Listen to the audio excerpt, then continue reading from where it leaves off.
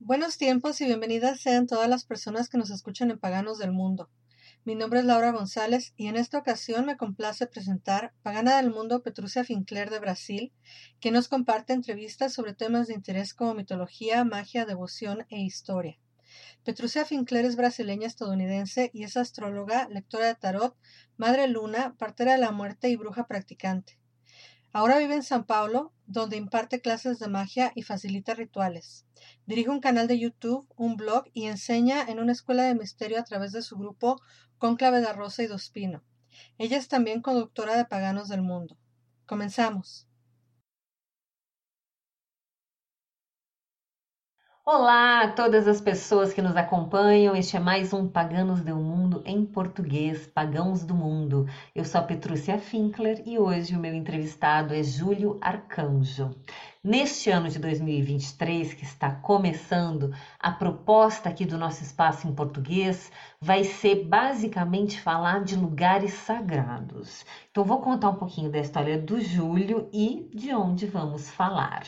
O Júlio é mineiro, criado no campo, onde teve seus primeiros contatos com a atmosfera mágica e saberes populares.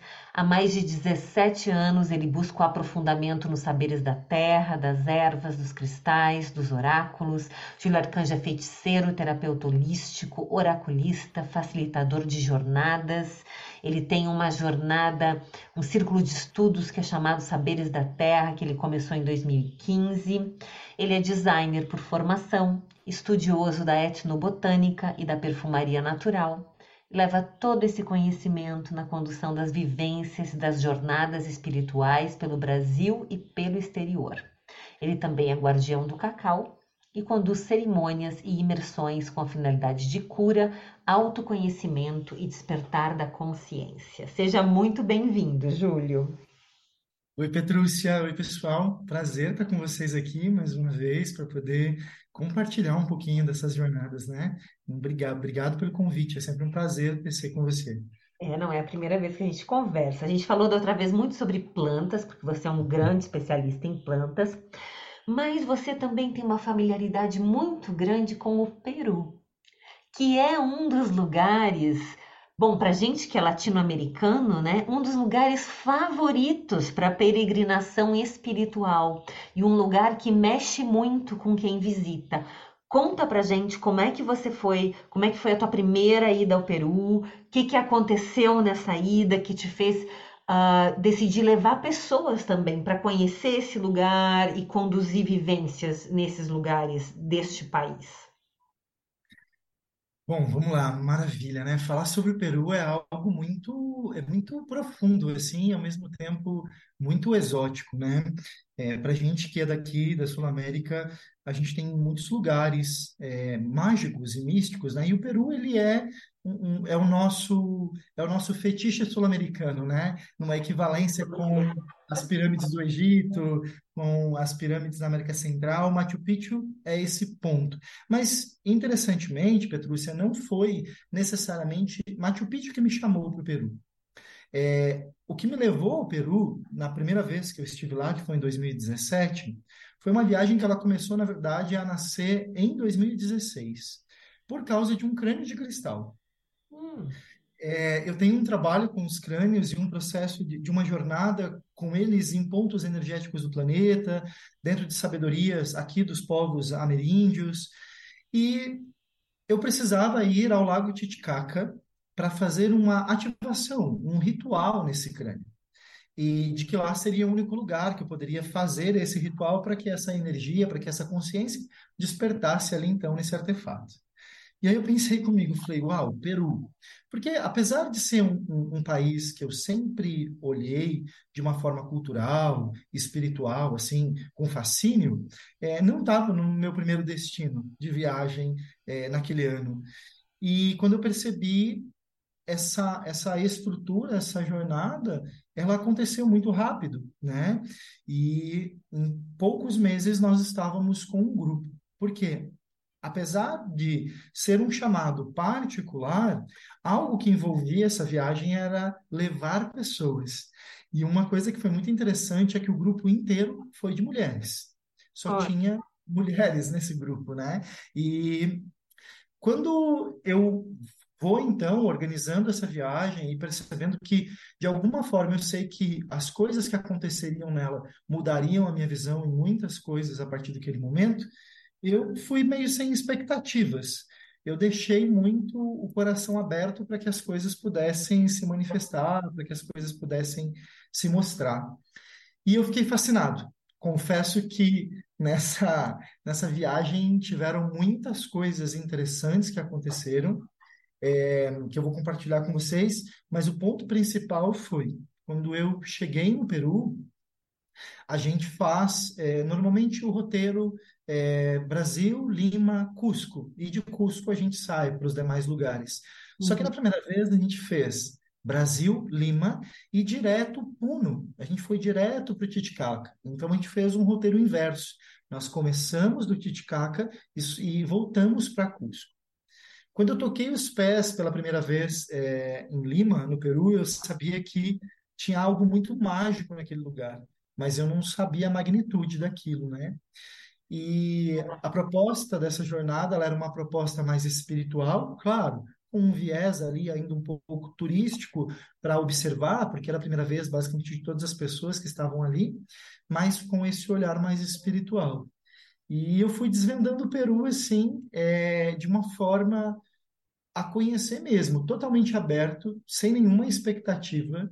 E assim, eu confesso para você que foi uma das viagens mais transformadoras assim que eu tive na minha vida, porque tiveram insights e coisas que começaram lá que permeiam ainda até hoje aqui na minha jornada. Então começou pelo Titicaca, com essa ativação desse crânio de cristal.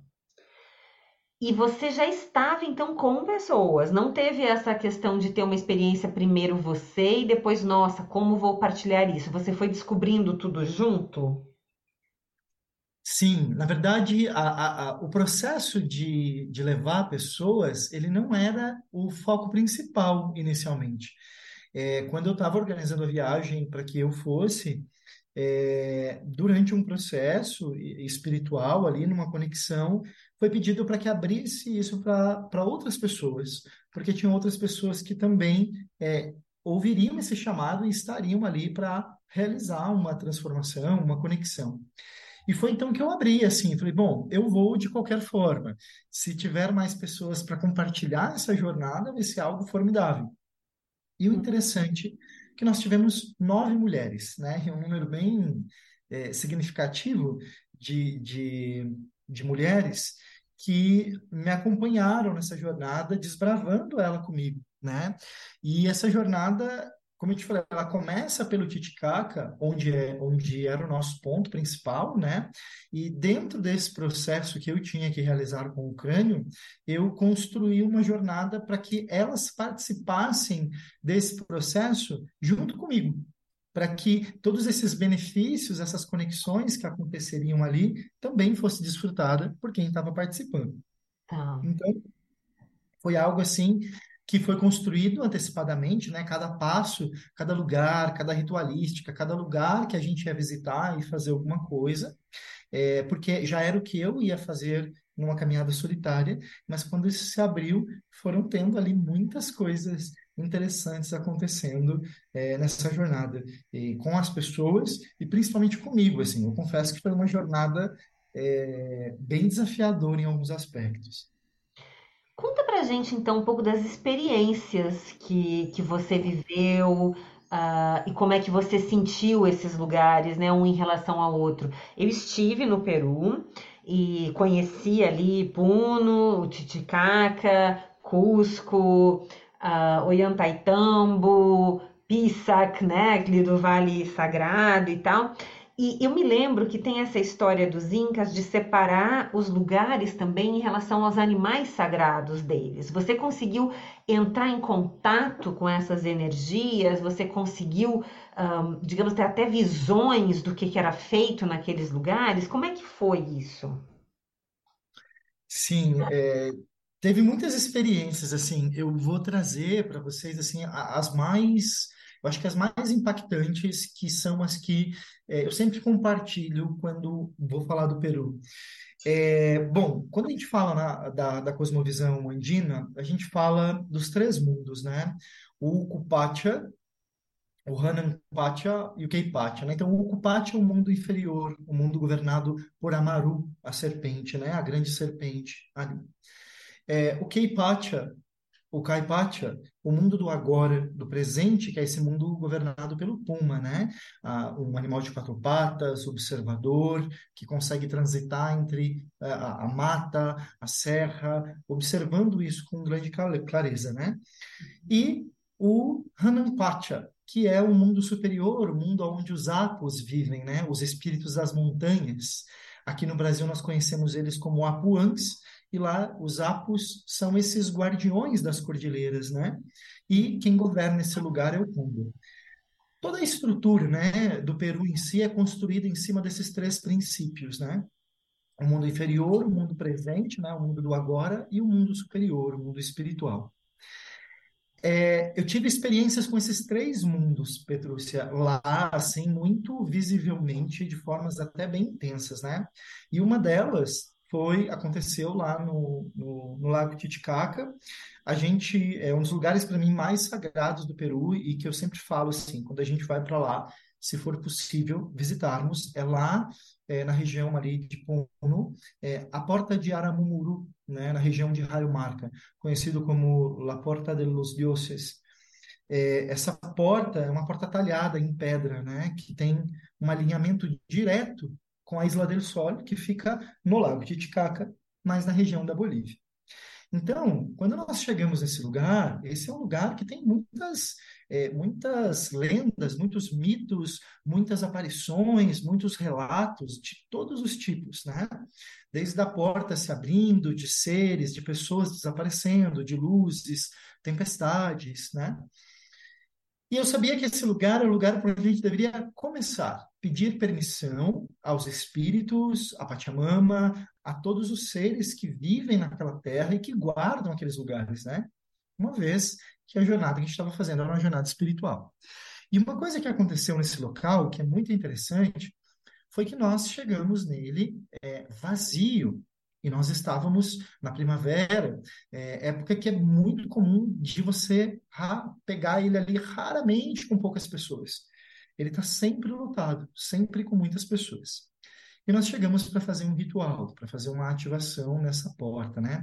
Quando eu falo de ativação, é se sintonizar com esses poderes, com essas forças, compreender o que nos espera ali, respeitosamente pedir permissão para adentrar a esse olhar, né? Para acessar esses mistérios. E nós ficamos ali mais de 1h30 nessa porta. E as pessoas dentro das suas conexões, acessando informações, se reconectando consigo mesma. E um pouco antes de nós terminarmos a nossa meditação, uma voz me disse assim: sobe por ali, ali tem uma escada. E eu não fazia ideia de que tinha uma escada de pedra numa lateral, um pouco depois da porta. E eu então pedi permissão e subi. E eu fui subindo essa escada, até que quando eu percebi, eu estava na montanha, na qual a porta ali é esculpida, né? E estava em cima da porta, né? E era um lugar totalmente assim de silêncio, onde eu conseguia me perceber no momento presente, que era onde eu estava, porque a porta é guardada por Amaru, pela serpente. Logo, ela é a representação do mundo inferior, do acesso ao mundo inferior. Subir acima dela, eu estava então no mundo presente e silêncio do mundo superior ali. Quando eu olho para o meu pé assim, eu vejo uma pedra num formato que lembra um coração. E aquela pedra me chamou, e eu pedi permissão, então, para que eu pudesse levá-la. Fiz uma oferenda, fiz uma troca ali com aqueles espíritos, e começo a descer, então, a escada. Quando eu chego perto de onde as pessoas estavam, que foi me apoiar numa pedra, eu estava com a mão fechada, com a pedra no formato de coração. Eu percebo, quando eu abro a mão, que a pedra não está mais na minha mão, de que ela desapareceu. Eu não abri a mão, Pelo contrário, eu sentia a pedra na minha mão a todo momento, mesmo quando eu abri, ela não estava lá, a sensação dela estava ali presente. Não era uma pedra pequena, era uma pedra de uns 8, 9 centímetros. E quando eu abri a mão e não estava ali mais a pedra, e minha mão não estava nem suja, eu percebi que falei, opa, alguma coisa aconteceu aqui para além, né? Algo além do físico aqui. E quando eu perguntei, né, para a porta, para o guardião da porta ali, se aquela pedra ela estava mesmo comigo, se eu tinha tocado ela de fato, eles disseram que, assim como eu voltei para o mundo inferior, de que essa pedra estaria nesse mundo inferior meu, ou seja, nesse interno. Foi um marco principal das experiências que vieram a partir disso. E algumas outras se desenvolveram de forma assim bem intensa, porque esses crânios, eles moveram um contato que me levaram, inclusive, à perda do meu passaporte, da minha carteira no país, e que me envolveu numa aventura, assim, muito doida. Mas essa do Titicaca foi uma das mais intensas. E ver ali, quando a gente estava saindo da porta, que aí começaram a chegar vários carros com outros turistas e outros peregrinos para fazer os seus rituais. E aí o guia que estava com a gente na van, ele falou, olha, eu venho para cá quase toda semana. Ele falou, eu não me lembro qual foi a última vez que eu vi isso aqui vazio, onde um grupo pôde estar num horário mais padrão por tantas horas sem nenhuma interferência com um dia tão bonito. Então, a gente percebeu que aquele dia tinha sido um dia abençoado e de que a nossa estadia ali tinha sido, então, abençoada. Mesmo com os desafios que viriam posterior, nós tínhamos todos os acessos para passar onde fosse necessário ali. Que lindo isso de vocês adentrarem todo esse território por uma porta, né? Sim, Ter escolhido esse como ponto de partida de tudo que viria a se desenrolar. Nossa, e linda essa história da pedra, né? Foi no outro plano, logicamente, onde você pegou essa pedra e lá ela ficou, né? Ela foi trazida internamente. Adoro, adoro ouvir isso. Então, esses crânios tiveram muito a ver com essas percepções que você teve de como essa jornada teria que ser feita e também a forma que ela foi se desenrolando, né? sim, total, assim. Hoje eu olho, né, assim, eu já fui para o Peru mais aí de 7, não, foi mais de 7 vezes, desde a primeira vez que eu fui para lá. E assim, essa jornada, essa primeira vez, foi algo assim muito intenso e eles mostraram mesmo o caminho, né? Porque teve algo muito interessante que aconteceu para as pessoas que não conhecem o Peru, né? Às vezes tem um olhar do Peru muito em cima de Machu Picchu. Machu Picchu tem um poder incrível, é um lugar maravilhoso que quem for ao Peru e tiver a oportunidade, visite, mas não fique restrito a Machu Picchu. Peru tem lugares e templos inacreditavelmente poderosíssimos assim. E esse lugar que a gente tem uma vivência lá na região de Puno é um deles, né? Quando a gente começa a subir, Petrúcia, vamos então para o Lago Titicaca, fomos para a ilha de Amantani, que é uma ilha, é uma das poucas ilhas que tem praia, né, ali no Titicaca. Então, com uma cor maravilhosa, né, e o Lago Titicaca é algo descomunal, a gente parece que está num arquipélago, não parece que a gente está num lago, né, navegável ali. E quando a gente chega nessa ilha, essa é uma ilha muito interessante, que é uma ilha que vive ainda sobre as leis incas. Ali, as leis de fora, né, as leis popular hoje, da Constituição lá vigente, não atuam. Eles possuem as próprias formas de viver, de desenvolver a economia e de desenvolver ali a própria ilha, né? E nós fomos então para essa ilha. E eu achei muito interessante que ali é uma ilha onde a gente vê um princípio do caminho andino muito nítido, que se chama Yananti Massinti, os opostos complementares. Dia, noite, homem, mulher, luz, sombra, calor, frio, tudo. Tudo que se opõe e também se complementa. E lá nós temos as mulheres que são responsáveis pelo trabalho no campo, por arar, por capinar, por plantar, por colher, e os homens são responsáveis pelo trabalho de casa, pela alimentação, ali por preparar comida, por organizar a casa e também pela tessitura. Os homens também tecem. Hum. Foi nessa ilha que essa ativação aconteceu e eu fiquei muito feliz porque eu percebi, falei, uau, eu estou com 9 mulheres e sendo o único homem aqui e também como um facilitador dessa jornada espiritual. Então, ver todo esse equilíbrio estava sendo muito interessante para compreender um pouco mais dessa cosmovisão ali andina. A gente começa então a subir, ou seja, e subir não, né? Na verdade, voltar ali para Cusco, porque de lá nós iríamos então dar continuidade à nossa jornada. Uhum. E Antes de falar de Cusco, eu queria te perguntar se você foi ali perto de Puno também, porque eu fui conhecer um lugar que eu não me lembro agora o nome, que tinha uns cones funerários, também na beira de um lago, com construções de pedra redondas que pareciam cones e eram todos tumbas. será que você foi na região de Chuquito, que é onde tem um templo também dedicado à fertilidade, que tem uma espécie de um falo e também lembra um cogumelo e que também eram marcos? Não, não me lembro disso. Tinha um círculo de pedras e tinha vários desses cones. Era um lugar funerário, na beira de um lago. E mexeu demais comigo aquele lugar. Foi um lugar que eu fui por acaso, porque cheguei em Puno de manhã. E aí a gente ia fazer o passeio no Titicaca só no dia seguinte. E queria aproveitar aquela tarde, porque a cidade em si de Puno não tem nada, né, de muito especial, assim, se vê muito rapidinho. E aí a gente comprou uma tour da tarde que ia numa fazendinha de familiar, passeava, não me lembro, tinha um lugar e aí tinha uma parada nesta beira desse lago com esses cones funerários e para mim ali foi uma das coisas mais sagradas. E tinham me ensinado a fazer um quinto, né, que é pegar as 3 folhas de coca e colocar de oferenda, e eu coloquei lá num daqueles cones e para mim ficou marcado. Ou seja, tem muito recanto, tem muita coisa para ser vista, né? Tem coisas para que um vai, o outro não vai, e onde é que bate e mexe profundamente com uma pessoa não é exatamente onde mexe com a outra.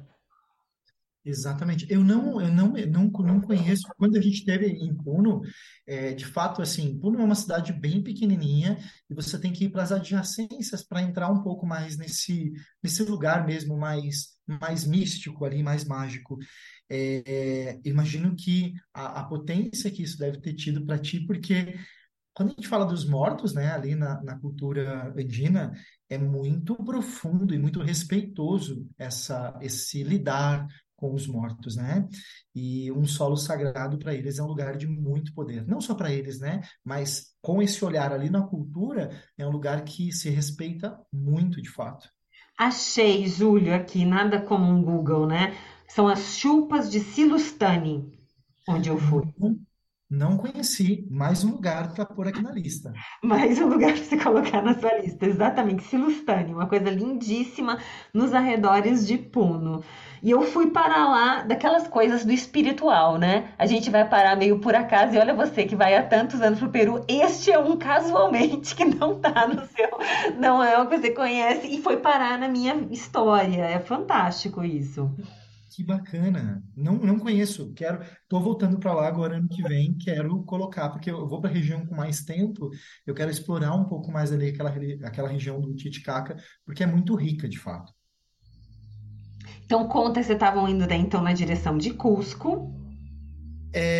Sim, então de Cusco a partir de Cusco a gente teve muitos acontecimentos assim. Hoje eu olho para trás e dou risada, né? Mas no momento alguns momentos foram bem desesperadores assim, né? Na época eu não tinha muita fluência em espanhol, assim, conseguia me virar ali o suficiente para não morrer, né, para não se perder, Uhum. mas quando a gente chega em Cusco, nós vamos então fazemos ali toda uma parte de Cusco que é muito importante. Nós vamos em Sacsayhuamán, que é um complexo arqueológico que fica ali a 20 minutinhos de caminhada do centro de Cusco até ele. De táxi é 5 minutinhos, 10 minutinhos. Sacsayhuaman é um complexo, é uma fortaleza, né? Mas também é um lugar, onde é um apo, o que reside ali, o espírito que reside ali, ele é um iniciador de sacerdotes, né? Tanto que Sacsayhuaman era o lugar onde os sacerdotes eram treinados. Então, nos processos espirituais, nos mergulhos e tudo mais. E aí eu falei para o pessoal, falei, olha, a gente precisa passar por ele, uma vez que nós estamos trilhando e passando por um caminho, não necessariamente sacerdotal nosso, mas de lugares aonde outros sacerdotes reverenciaram, reverenciam e espiritualmente ainda estão ali. Então, vamos conhecê-lo, reverenciá-lo, até porque Sacsayhuaman tem as maiores pedras, né? Dentro das construções ali peruanas, ali nós temos as pedras megalíticas, né, de maiores proporções. Então, a gente foi para lá, e ali nós começamos, então, Petrúcia, a conversar com Pachamama, que teve algo muito interessante nesse parque. Para quem não sabe, essa região de Sacsayhuaman é um complexo arqueológico, né? Então a gente tem Sacsayhuaman como um sítio e ela como um complexo. Então nesse complexo nós temos Kenku, Pucapucara e Tambomunchai. Tambomunchai é onde nós temos a fonte cerimonial, que antigamente todas as pessoas, não importava qual era a classe social, tinha que passar por ela para se purificar antes de entrar em Cusco, porque Cusco é uma cidade sagrada, né? E Kenko ali como uma fortaleza, Pucapucara, e ali do lado de Puno, de Puno não, perdão, de Sacsayhuaman, a gente foi visitar um templo de Pachamama. Um templo que ele fica embaixo de uma pedra, ele foi esculpido na raiz da pedra. Então, você tinha que entrar por um caminhozinho assim, e que ele ia descendo, e aí chegava uma hora que você passava por um buraco, né, por uma cueva assim, e quando você chegava, era um reduto menor, pequeno assim, né, para 4, 5 pessoas, aonde se tinha um altar onde as múmias eram preparadas, porque elas eram preparadas dentro desse ventre ali também de Pachamama, os lugares onde os ídolos ficavam e o local do sacrifício, né? Então, entre as imagens, tinham buracos bem profundos no solo, onde, em rituais muito específicos, era sacrificada uma lhama negra e ela era, então, entregue para Pachamama ali, lá no submundo, né? Para que o Condor pudesse, metaforicamente, descer e transmutar isso. Só que ali era um lugar muito intenso de energia telúrica, assim. Muito, muito, muito forte. As mulheres que entraram, as mulheres que menstruavam, basicamente todas menstruaram dentro do templo. Foi um processo que eu entrei primeiro, pedi permissão, não consegui permanecer por tanto tempo dentro do templo, justamente porque era uma energia feminina, primitiva, assim, primal mesmo, e esmagadora, extremamente poderosa, assim, intensa. Então, entrei, reverenciei e saí. A saída desse templo, ele é como a saída de uma vagina. Então, você nasce mesmo, você sai de dentro de Pachamama. E aí as meninas foram saindo e elas foram algumas entrando em catarse, ali no silêncio, e todas compartilhando. Meu ciclo não era para começar agora e começou agora. Veio para mim agora, né? Fiquei enluarada agora. E aí eu fui observando aquilo e aí eu percebi que, falei, bom, mais um sinal de que a nossa jornada vai ser uma jornada com muitas camadas viscerais ali, né? Seguimos então de Cusco para um local que eu acho que você deve ter conhecido quando a gente desce para o Vale Sagrado, a gente vai para aquela região onde a gente vai pegar o trem para ir para Águas Calientes, que é em Ollantaytambo, Uhum, tá? uhum, Ollantaytambo, ela tem assim, um lugarzinho muito interessante assim, porque você chega, tem todo aquele movimento turístico, mas quando você olha para o paredão de pedra ali para a montanha e você vê aquelas ruínas e você vê aqueles rostos talhados, né, na pedra, você começa a sentir algo mais intenso. E ali, especificamente, nós temos um mito que envolve que as duas montanhas que dão origem àquela região são dois amores, né?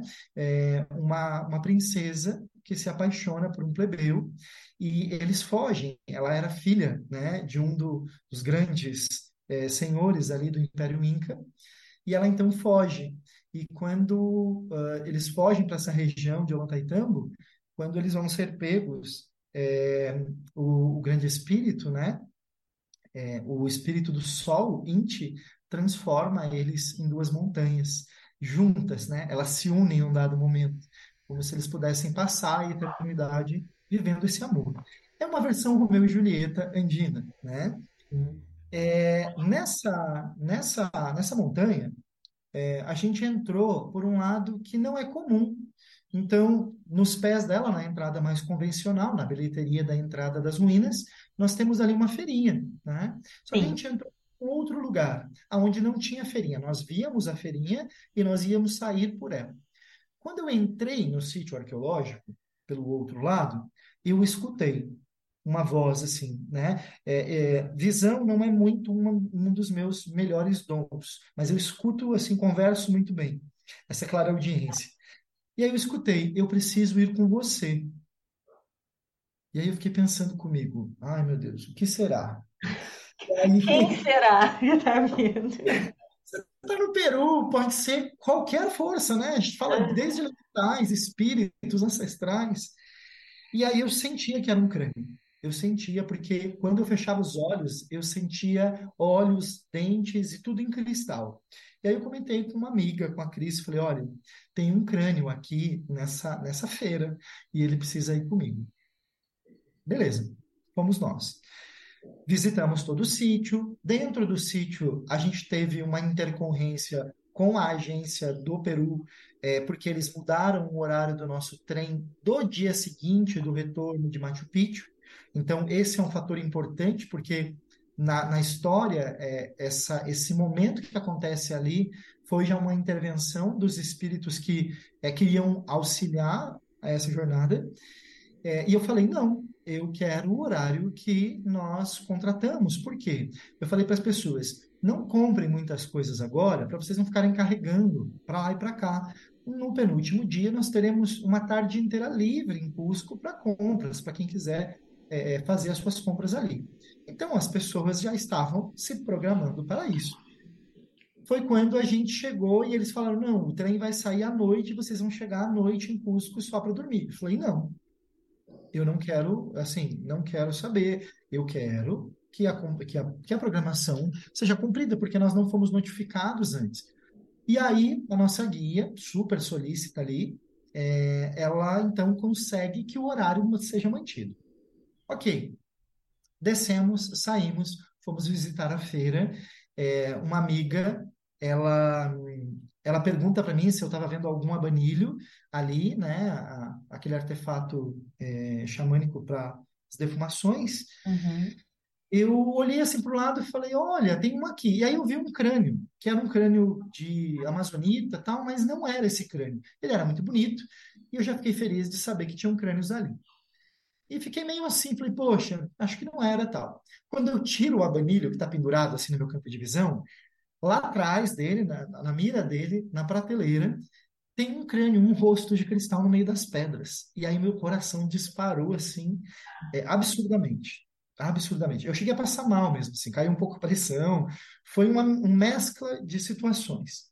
Fui até então à bancada do cara e perguntei para ele se eu podia ver. E quando eu peguei o crânio na mão, assim, parece que aqueles momentos de cinema que você vive horas em 2 segundos, assim. uhum. E eu peguei e falei, não, ok, vou levar ele. E quando eu toquei nele, eu ouvi um número, eu vi um número na minha frente, né? Que era o número 600. E aí eu cheguei para ele e perguntei qual é o valor, né, da peça e tudo mais, tal. E aí ele falou, olha, o valor dela é 1.000 soles. E aí eu olhei para ele assim, aí ele olhou para mim e eu falei para ele, 600? Aí ele olhou nos meus olhos e falou, sim, para você eu faço. Tá. Bom, peguei, peguei a carteira, Peguei o dinheiro para pagar ele, peguei o crânio, super feliz, pegamos a van e fomos para o hotel. Chegamos no hotel, precisávamos do RG e do passaporte para dar entrada, para cadastrar no hotel. E onde estava o meu RG e o meu passaporte? Ok, nós vamos interromper aqui. Olha só, vou deixar que nem novela. Pra gente fazer um breve intervalo e depois você continua nos contando onde é que foi parar, onde é que foram parar esses documentos e como é que essa história se desenrolou. Perfeito.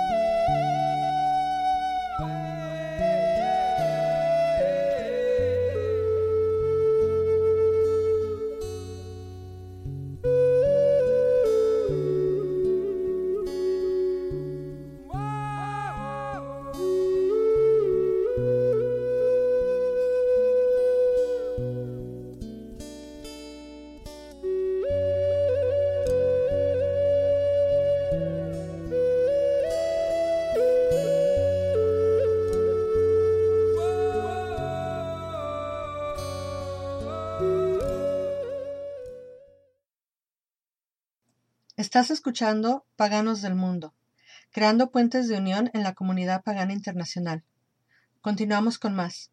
No te despegues. Voltando então nesse assunto com Júlio Archanjo, contando deste momento em que sai de Ollantaytambo, vai pro hotel e descobre que não encontra sua carteira, o seu passaporte. E aí? Então, agora, nessa jornada, eu cheguei assim, num primeiro momento eu fiquei bem desesperado, assim, cheguei no hotel, comecei a fuçar, falei, não, mas eu estava com uma carteira, e assim, sou muito cuidadoso com essa questão de documento em viagem e dinheiro, só que ali nós estávamos na transição de um hotel para o outro. Então, normalmente eu sempre deixo um valor na mochila, um cartão ali, para uma emergência e tal, só que ali eu tinha reunido, porque a gente ia fazer muitas paradas, falei, não, vou deixar comigo a documentação aqui e o valor. Ah, Quando eu percebi, a minha mente ela não voltava, ela só ia até o momento de pagar, só até o momento de pagar, só até o momento de pagar. Eu não via depois o que eu fazia na memória. Hum. E beleza, cheguei, conversei com a pessoa do hotel e tudo mais, e aí, ok, perdi a carteira. Bom, eu devo ter deixado na bancada lá do vendedor que eu comprei o crânio. Amanhã nós temos que voltar e passar por ali de novo. Eu retorno e pergunto para ele, então, porque nós tínhamos que pegar o trem para ir para Águas Calientes. Nós não tínhamos ainda ido para Machu Picchu. Uhum. Cheguei exausto, assim, peguei o crânio e falei, bom, vou tomar um banho. Tinha banheiro no quarto do hotel, liguei a banheira e coloquei o crânio, assim, na parte de que ficaria, quando você deita na banheira e fica com as costas, eu coloquei o crânio olhando para minha nuca, né, como se ele estivesse me observando. E ali eu comecei, a relaxar, e quando eu olhei para a água, eu comecei a ver a água vermelha, vermelha mesmo, assim, como se tivesse com sangue na água. E aí eu assustei, porque eu achei que era uma visão. E aí quando eu percebi, não era, na verdade, né? Eu estava tendo um sangramento intenso ali no nariz, por causa da altitude e também por causa de todo o estresse que tinha passado. Só que ali naquele momento, Petrúcia, daquele sangue na água, me acionou algo muito profundo, como se tivesse dado um insight. Tipo, sai, vai na terra, faz uma oferenda para Pachamama e para os espíritos que estão aqui te protegendo, para que eles tirem qualquer influência externa que esteja fazendo aqui algum tipo de trabalho, de interferência nos processos ali. Eu saí de toalha do hotel, assim, fui para o meio do jardim. Eu estava com alguns grãos de milho comigo, com tabaco, não ando sem tabaco no meu kit viagem mística. E cavei um buraco na terra e fiz essa oferenda. Fiz essa oferenda, voltei, dormi, acordamos no dia seguinte, fomos até o lugar aonde eu tinha comprado o crânio e eu pedi para as meninas seguirem viagem para Águas Calientes. Eu não tinha como seguir porque eu tinha que esperar a loja abrir.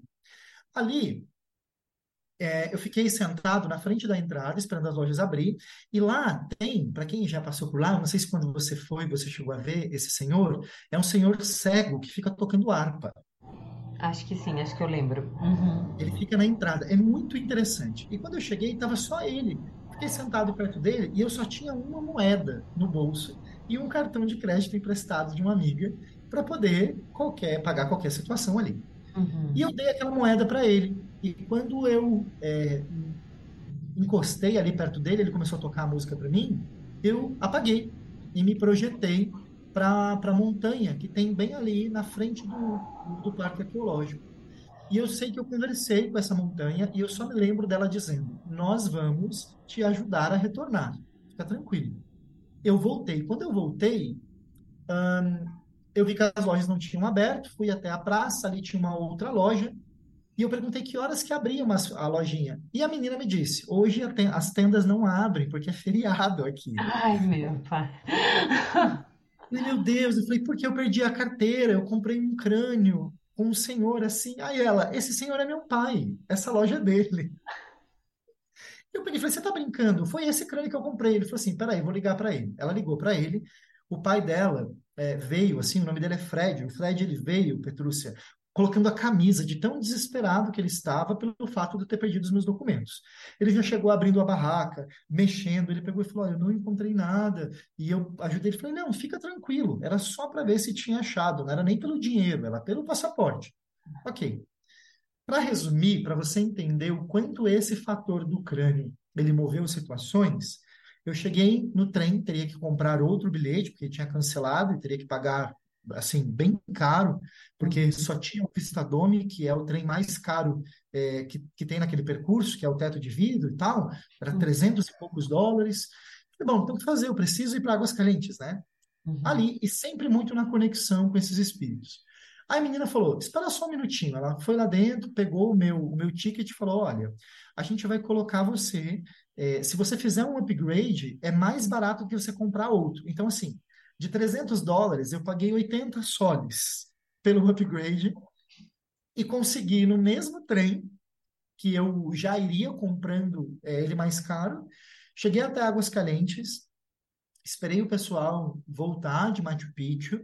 E aí, bom, constatação, estou sem carteira. Quando a gente voltar, então eu vejo o que a gente faz.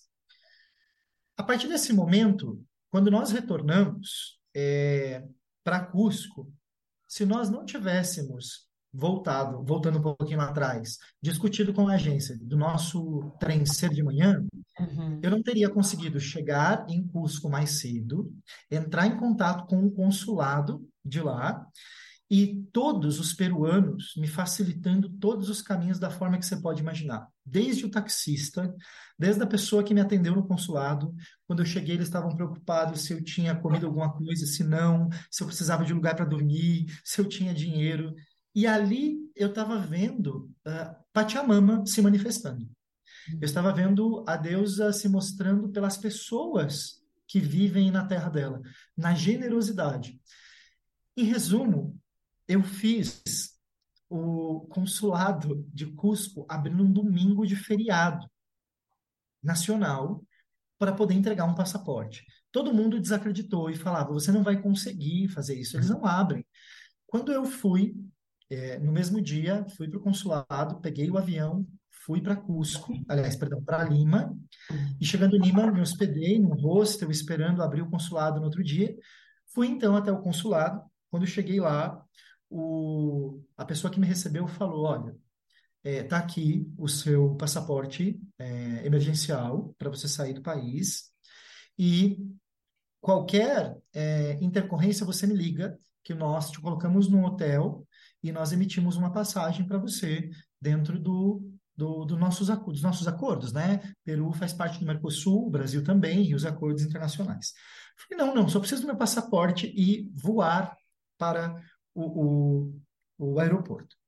Então, dentro dessa história do passaporte, para vocês entenderem, eu avancei um pouquinho, eu percebi que toda vez que alguma coisa tentava influenciar a não saída ou o problema ao longo da jornada, algo novo se abria, uma janela se abria, uma oportunidade se abria. E eu percebi que cada um dos lugares que nós tínhamos passado antes, para mim particularmente, tinha sido extremamente essencial para me preparar emocionalmente, psicologicamente e espiritualmente para esse processo que viria a acontecer. Claro que aqui parece uma jornada bem poética, mas na verdade foi bem desesperador, assim, Ah, é porque desesperador perder coisa em viagem, minha nossa. e assim, Angustiante. voo prestes a cancelar o voo e perder a jornada e perder a viagem, tudo isso assim. Só que esse foi a minha grande iniciação no Peru, assim, de fato, né? Da primeira vez que eu fui. Você sabe que É, isso acontece, né? Tem coisas às vezes que a gente vai num lugar que é tão importante para nós, Júlio, que nos causa um perrengue inacreditável. Parece que tem que estar nos testando de como que a gente lida com aquilo, como é que é o meu fluxo com aquela, tu está chamando de intercorrência, né? Eu vou dizer até um grande revés, de certa forma, né? Eu sim, percebo que existe muito isso no mundo espiritual. E a gente acha que é tudo muito lindo e tem provações, às vezes, que vêm de forma muito mundana para nos testar de como que a gente vai lidar com determinada situação, como iniciações, como você falou. total. Principalmente, né, Patrícia, quando a gente está em outro país, né? Que a gente tem aí algumas limitações ainda, né? A Não só. única vez, Júlio, que uma máquina comeu um cartão de crédito meu foi em Cusco, na minha vida. Também passei, então o meu perrengue foi menor que o teu, não eram documentos assim, mas teve meu cartão de crédito engolido e eu também tive problemas por conta disso. Olha, sabemos que a simpatia mama é uma deusa que ela gosta muito de se alimentar, né? De fato. Essa questão com a abundância e com o que envolve a matéria lá, eu percebo que é muito latente, Petrúcia, porque assim, a perda financeira foi um valor alto, assim, que eu perdi de fato lá, e não só o financeiro ali na hora, toda a dor de cabeça de cancelamento de cartão e reemitir tudo isso e tudo mais. Só que o interessante é que, assim, tiveram coisas ao longo desses processos que mostravam. Hoje eu percebo que eram pérolas assim no caminho, não eram nem migalhas, eram pérolas no caminho, mostrando para a gente determinadas situações assim. Por um exemplo, quando a gente passou, né, por Aguascalientes, tem um grande amigo lá em Aguascalientes, que ele é um curandeiro de lá, né? Ele se chama Al-Sara.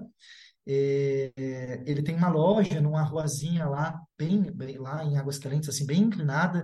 Ele tem um hostel místico, assim, e ele produz joias, conduz cerimônias, e, enfim, é um cara muito especial. E quando eu fui, dessa vez, foi a primeira vez que eu fui na loja dele. Então, eu estava lá esperando as meninas, voltando de Aguascalientes. Eu falei, poxa, eu não conheci Machu Picchu. Não fui para Machu Picchu a primeira vez que eu estive no Peru, eu não fui. E aí eu falei, vou andar aqui pela cidade, e aí fui até essa loja e eu entrei. Quando eu entrei nessa loja, ele tem um visual assim bem clássico, né? Ele tem um cabelo bem comprido, com colares de dentes no pescoço, assim, com um sorrisão no rosto. Quando eu entrei na loja, ele olhou assim para mim, disse que eu era bem-vindo e me falou, posso dar um abraço? Eu achei aquele estranho, né? Eu falei, mas tudo bem, porque você não tem muito esse contato, assim, ali no Peru, é muito pelas mãos, é muito um toque, é muito um cumprimento, às vezes sem toque, até em respeito às pessoas, né? Uhum. E ele deu um abraço e aí ele falou assim para mim, falou, olha, vou te dar um presente. Ele me pegou um pedaço de meteorito e me deu. Ele falou, olha, você vai retornar ainda muitas vezes para cá. Quando você voltar de novo, vem aqui na minha loja para a gente conversar e tudo mais. Aí eu fiquei meio assim atordoado com tudo aquilo, desci, passei numa outra loja que tinha umas peças para vender, uns cristais e tal, e a mulher dessa loja me deu uma crisocola, um outro cristal. A minha surpresa foi descobrir que ela era esposa dele. E aquela loja embaixo também era dele. Ele tinha me dado um meteoro de ferro e ela tinha me dado uma crisocola, a turquesa peruana, né? A pedra que simboliza Pachamama. Então, a crisocola, ela é conhecida, né, como a turquesa peruana, ela não é uma turquesa, mas ela é esse símbolo da vida. Quando eu saí de lá, eu percebi, falei, meu, o que que aconteceu aqui, né? Uma resposta. Um homem me dá um meteoro, né? Uma rocha, um mineral estelar, e uma mulher me dá um mineral da terra, da fartura. Cada um dando a sua energia. Eu falei, bom, ok. Eu sei então que eu tô sendo olhado e estou sendo protegido aqui nessa jornada. Uhum. Muito legal. Júlio, a gente vai ter que começar a encaminhar isso aqui para um final, tá? Nós não... Infelizmente, nossa, eu queria ficar ouvindo por horas. Mas quando a gente tem uma viagem impactante assim, e vai para um lugar desses e aprende, tem certos contatos, a gente traz algumas coisas que são incorporadas na nossa prática ou transformam as nossas práticas depois. Então eu queria ouvir de você o que que você trouxe que veio desta primeira ida e das idas subsequentes, o que que ficou do Peru influenciando o teu olhar e as tuas práticas também aqui no Brasil. Petrúcia, isso é muito interessante, sim. Eu sintetizo todas as minhas idas ao Peru e eu sempre falo, eu nunca fui para o Peru com o intuito de buscar um caminho espiritual, assim, nunca, eu fui fazer uma ativação de um crânio. Não estou indo buscar mestres, não estou indo buscar iniciadores, não estou indo buscar nada. Foi só isso mesmo, vamos cumprir uma missão aqui. E o que o Peru me trouxe depois dessa jornada toda foi um retorno para lá, para processos iniciáticos, né? Então, hoje, eu tenho um caminho dentro de uma família tradicional andina, dentro dos povoados dos Queros, que são os guardiões dessa sabedoria ancestral, do culto à Pachamama, do culto à terra, da reverência, e de uma forma assim, bem tribal, bem ancestral, com as oferendas, com os despachos, com as oferendas para a terra, para os apos e tudo mais. Então, além das missões que essas viagens nos traz, o Peru me trouxe um olhar muito mais sagrado para a relação que eu tenho com o que eu vivencio aqui no Brasil. Para os povos cordilheiranos, Pachamama ela não é só um espírito local, porque nós vamos entender Pachamama também como um espírito local. Então, a Pachamama São Paulo, a Pachamama Rio de Janeiro, a Pachamama Curitiba, a Pachamama Águas de Lindóia, a Pachamama, enfim, cada cidade também é uma Pachamama. Mas eles compreendem, e é uma visão que eu já tinha um olhar para ela e hoje ela faz parte da minha vida, de Pachamama como um todo, como a terra em si, como essa grande consciência da terra. Uhum, E toda essa vivência, toda essa prática hoje, ela não é só para estudo, ela faz parte do que eu vivo, do meu caminho espiritual, daquilo que eu ensino. Então, essa eu brinco que foi uma viagem que eu não programei e voltei dela com uma missão e com uma tarefa que eu não vejo saindo, deixando a minha vida assim tão cedo, né? Principalmente para esse cunho de trabalhar com os espíritos, do cuidado com a terra, de aprender a se relacionar com todos esses poderes, esses espíritos que vivem ao nosso redor, e principalmente de entender que a terra é e está viva, né? Ela está literalmente viva embaixo dos nossos pés. uhum. Então transformou tudo para você. Tudo, tudo, tudo. Formou tudo. E isso ocorre mesmo. Isso que você está falando, quase que engraçado, acho que quando a gente tem algo muito importante para acontecer, nos cobra um preço ligado a, a- ao que a gente vinha vivendo. Então, acho que se a gente olhar de um ponto de vista bem simbólico, essa tua perda do passaporte, né, a perda da identidade, é porque você Sim, tinha que fazer de novo. Né? Não exatamente. era mais a anterior, você ia ter que ter uma nova identidade doravante, né? Sim, Então eu acho que tem coisas que você pode lidar com aquilo com fúria, com desgosto, ou você pode, se a gente está nesse caminho, começar a entender que pode ter um sentido e que pode ter um teste acontecendo ali. Não é incomum experiências desagradáveis ou difíceis ocorrerem em viagens sagradas. Exatamente, exatamente. Foi um divisor de águas, assim. Hoje eu navego pelo Peru como se fosse a minha segunda casa. Toda aquela insegurança, tudo aquilo. Isso não significa que os desafios não aconteçam, eles acontecem. Mas é como se o espírito daquele lugar tivesse me testado, né? Se realmente eu quisesse retornar, eu teria que passar por aquilo. E quando eu cheguei no Brasil, eu falei, eu quero voltar. Eu quero voltar porque mexeu em algo em mim que me deixou com sede, sabe? Sim, sim, muito bacana. Eu transgressor. Júlio, onde é que as pessoas te encontram? Instagram, site, como é que elas falam contigo? Como é que elas ficam sabendo dos teus cursos, das viagens que você vai levar aos grupos? Conta aí. Vamos lá. Hoje, as redes principais, Petruccia, que as pessoas podem me encontrar é no meu Instagram, @Júlio Archanjo, com CH, né? Júlio Archanjo, se escreve. E pelo meu site, www.juliarcanjo.com.br. Lá já tem os nossos próximos destinos, né? Nós temos aí alguns destinos bem interessantes para os próximos anos para acontecer. E as pessoas também podem conhecer um pouco mais do meu trabalho, de vivências, de jornadas. Tem todas as informações por lá. Podem entrar em contato.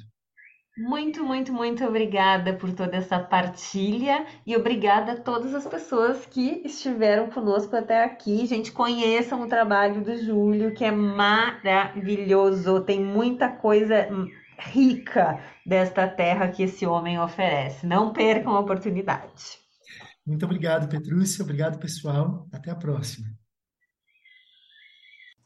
Paganos del Mundo es una producción de Laura González para CSN Podcast, creando puentes de unión en la comunidad pagana internacional.